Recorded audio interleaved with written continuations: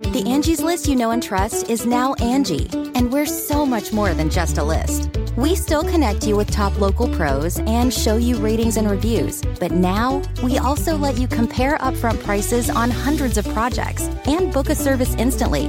We can even handle the rest of your project from start to finish. So remember, Angie's List is now Angie, and we're here to get your job done right. Get started at Angie.com. That's ANGI, or download the app today. Achieving a gorgeous grin from home isn't a total mystery with Bite Clear aligners. Just don't be surprised if all of your sleuthing friends start asking, "What's your secret?" Begin by ordering your at-home impression kit today for only $14.95. Bite Clear aligners are doctor-directed and delivered to your door. Treatment costs thousands less than braces. Plus, they offer flexible financing, accept eligible insurance, and you can pay with your HSA FSA.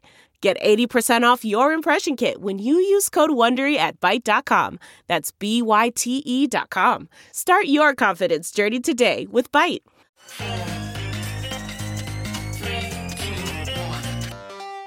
Welcome back to The Breakdown with me, NLW. It's a daily podcast on macro, Bitcoin, and the big picture power shifts remaking our world. The Breakdown is sponsored by NYDIG and produced and distributed by CoinDesk. What's going on, guys? It is Sunday, November 21st, and for the first time in Breakdown history, I accidentally deleted an episode that I had recorded. Now, this is infuriating. I threw 16 computers through a wall, but I wasn't going to let my stupid error stand in the way of you getting your Long Read Sunday content. So here we are again, round two, at least for me, of this episode of Long Read Sunday. And for this, we are going back into the archives. Now, one of the things that I've talked about this week is how the Demystifying Crypto hearing showed perhaps a changing attitude towards stablecoins. Alongside all of the regulatory conversations, there seems to be an emerging sense that, hey, the stickiness, the product market fit, the clear market resonance of these US dollar-based stablecoins may be an asset that the US dollar establishment should think about. And so given that context, I wanted to go back and share excerpts from a couple pieces written by the man himself, Nick Carter. Nick has long been on this wavelength of suggesting to the powers that be and anyone who will listen that the rise of stablecoins actually potentially portend another generation of US dollar dominance if the US is smart enough to let them develop. So for our first excerpt, let's go back to February 19th, 2020, even before we were facing COVID-19 shutdowns in the US. Nick published a piece on CoinDesk called "Policymakers Shouldn't Fear Digital Money." So far, it's maintaining the dollar's status. He writes, on May 9th, 2019, Representative Brad Sherman, member of the House Financial Services Committee, made an impassioned speech about cryptocurrency. In his speech, the mask typically worn by policymakers slipped. His words betrayed the threat cryptocurrencies pose to the state. Sherman said, "An awful lot of our international power comes from the fact that the dollar is the standard unit of international finance and transactions. Clearing through the New York Fed is critical for major oil and other transactions, and it is the announced purpose of the supporters of cryptocurrency to take that power away from us, to put us in a position where the most significant sanctions we have on Iran, for example, would become irrelevant. But does cryptocurrency really pose a threat to America's monetary dominance? I'd like to propose an alternative."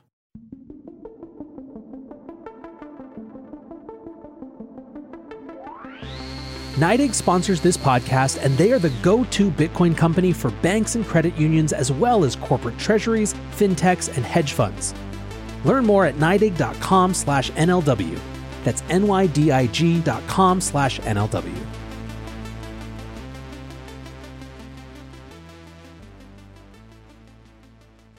Far from compromising the dollar's mighty advantage internationally, cryptocurrency and the infrastructure built to support it may well entrench its position. To assess this possibility, one must understand cases where the dollar has already infiltrated foreign countries. This is commonly called dollarization. Now, Nick went on to describe dollarization events that had happened around the world and why stablecoins could be a new vector of that process. And keep in mind, there were only about 4.5 billion tethers floating around at that time. This was, in other words, a pretty early point for that discussion. Now, however, let's fast forward to 6 months later, to September 3rd of 2020, 14 months ago, Nick wrote another piece called The Crypto Dollar Surge and the American Opportunity. The US has much to gain from being the steward of a politically neutral payments technology, even if it means giving up power over the financial system. He writes, stablecoins are a hot commodity. Over 16 billion of them circulate in the wild today, up from about 4.8 billion to start the year. Mostly these are issued outside of the US and so are largely unaccountable to financial regulators. They keep growing, US policymakers, in particular those in the state of New York, will have to stomach the loss of their dominance over dollar clearing. But because stablecoins represent a powerful, neutral financial infrastructure, the US should welcome their ascendance regardless. It's no secret that banking is highly politicized, often in informal or hard-to-apprehend ways. The overt politicization of the New York-based correspondent banking system represents a tax on all users. Embedded in each transaction is a slight risk of censorship. Dependence on the system means submitting oneself to an American aegis. The harder it is to extract yourself, the more you are subject to the demands of the administrator. Banks and payment processors have also become more politicized as they have begun to de-risk, deplatform, individuals and industry sectors with whom they disagree politically, or where they consider implied compliance costs too significant to be worth the hassle. In February, I wrote that U.S. regulators should embrace the potential of stablecoins as continued instruments of dollar dominance. I stressed the potential welfare benefits of allowing savers in countries with inflationary regimes to engage with currency substitution without relying on the bank sector. Since February, the outstanding supply of stablecoins has grown from around 5.5 billion to 16 billion, and their daily settled value has grown from about 1 billion daily to 4 billion daily. The phenomenon is no longer localized to the crypto industry. It has begun to cause geopolitical reverberations. First, stablecoins make for an excellent tool to avoid capital controls and oppressive monetary regimes. Chainalysis has reported that Tether is extremely popular in China, even recently exceeding Bitcoin's usage in the region. It's important to understand that the popularity of stablecoins or crypto dollars is not solely due to their digital nature, but because of the transactional freedom that they offer to users. China's financial system is highly digitized already. Crypto dollars like Tether offer a fundamentally different value proposition from Alipay or the state digital currency DCEP, because they are bearer assets not subject to the same level of surveillance or transactional restrictions. Their digital nature isn't what sets them apart. It's the fact that you can permissionlessly accept or send any quantity of crypto dollars with nothing more than a smartphone and trade it on a vast network of exchanges and brokers worldwide. Today, crypto dollarization is in full swing in places like Venezuela. Recently, Venezuelan president in exile Juan Guaido has been promoting the usage of RTM, a crypto-focused remittance company to send U.S. dollars seized from the Maduro regime by the U.S. Treasury to healthcare workers in Venezuela. Startups like Value are offering users digital access to the U.S. dollar thanks to established crypto financial infrastructure like local bitcoins. Crypto dollars make sense because U.S. banks do not service Venezuelan users, even if regular Venezuelans are not formally sanctioned. Crypto dollarization works because stablecoins are, for the most part, unencumbered by the shackles of the U.S. banking system. The largest issuer, Tether, relies on a network of offshore banks and remains frustratingly outside the purview of the New York regulator, the Department of Financial Services, despite a long campaign to bring Tether to heel. Stablecoin issuers treat the IOUs as bearer instruments and generally do not seek to police user behavior when a transaction does not involve the issuer. Users only need a relationship with the issuer if they are redeeming or creating stablecoins with bank dollars. By granting a measure of transactional privacy and not embedding political conditions into transactions, stablecoins are the closest thing to digital cash we have today. Notably, it is the private sector, not the state, that has delivered on this promise of digitally native cash. Now, U.S. policymakers reading this might feel a profound sense of unease.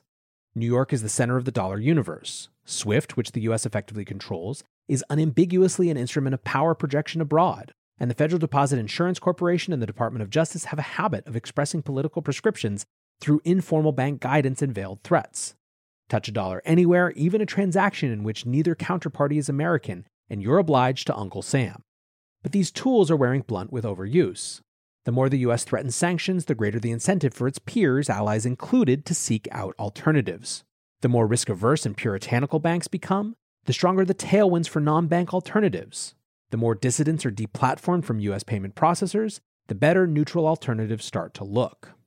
Perhaps catalyzed by the growth of stablecoins, or more likely by the announcement of Facebook's Libra or China's DCEP, various branches of the Federal Reserve are now industriously pursuing a digital dollar.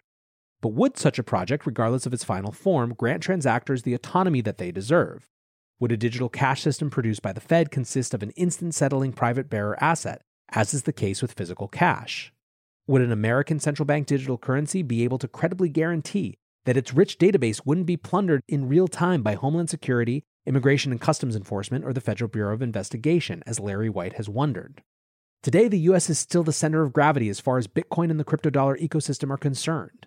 This is a significant advantage that should not be squandered. Policymakers should be thanking their lucky stars that a putative successor to the U.S. financial infrastructure is a largely American phenomenon.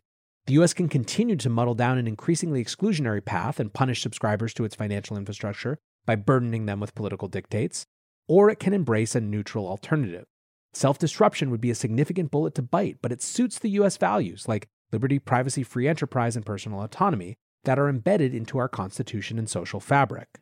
One can hardly think of a better nation to underwrite a shift to a truly neutral payments and settlement infrastructure.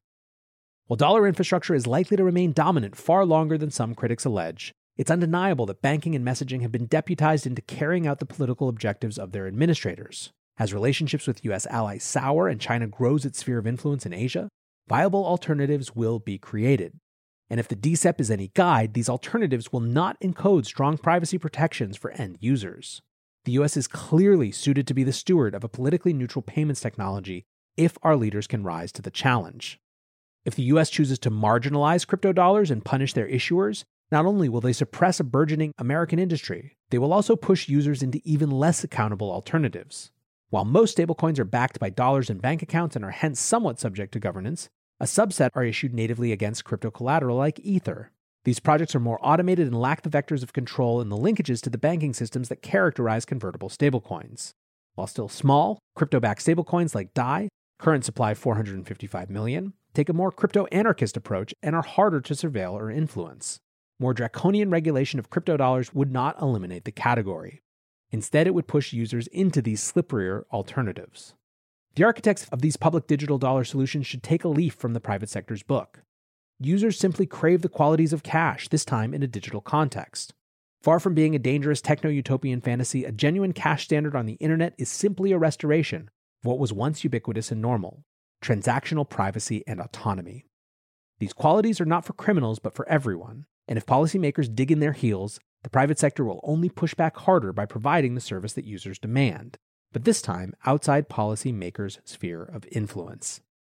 Now, Nick is actually presenting two kind of different ways to look at it and come to the same conclusion.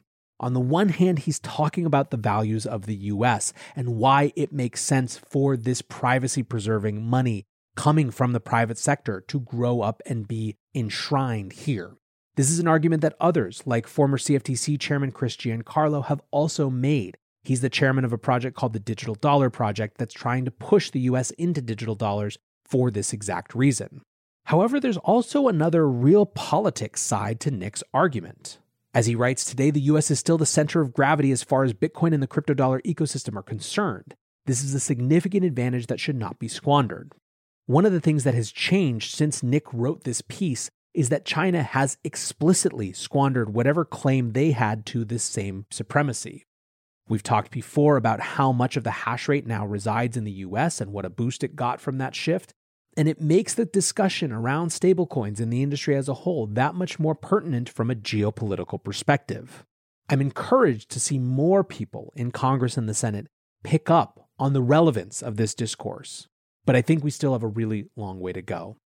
Who knows? Maybe some of them will read Nick's piece or hear it through this podcast. And if you do and you have questions, hit me up. I've got a whole crew of people who would love to help. Until tomorrow, guys, be safe and take care of each other. Peace.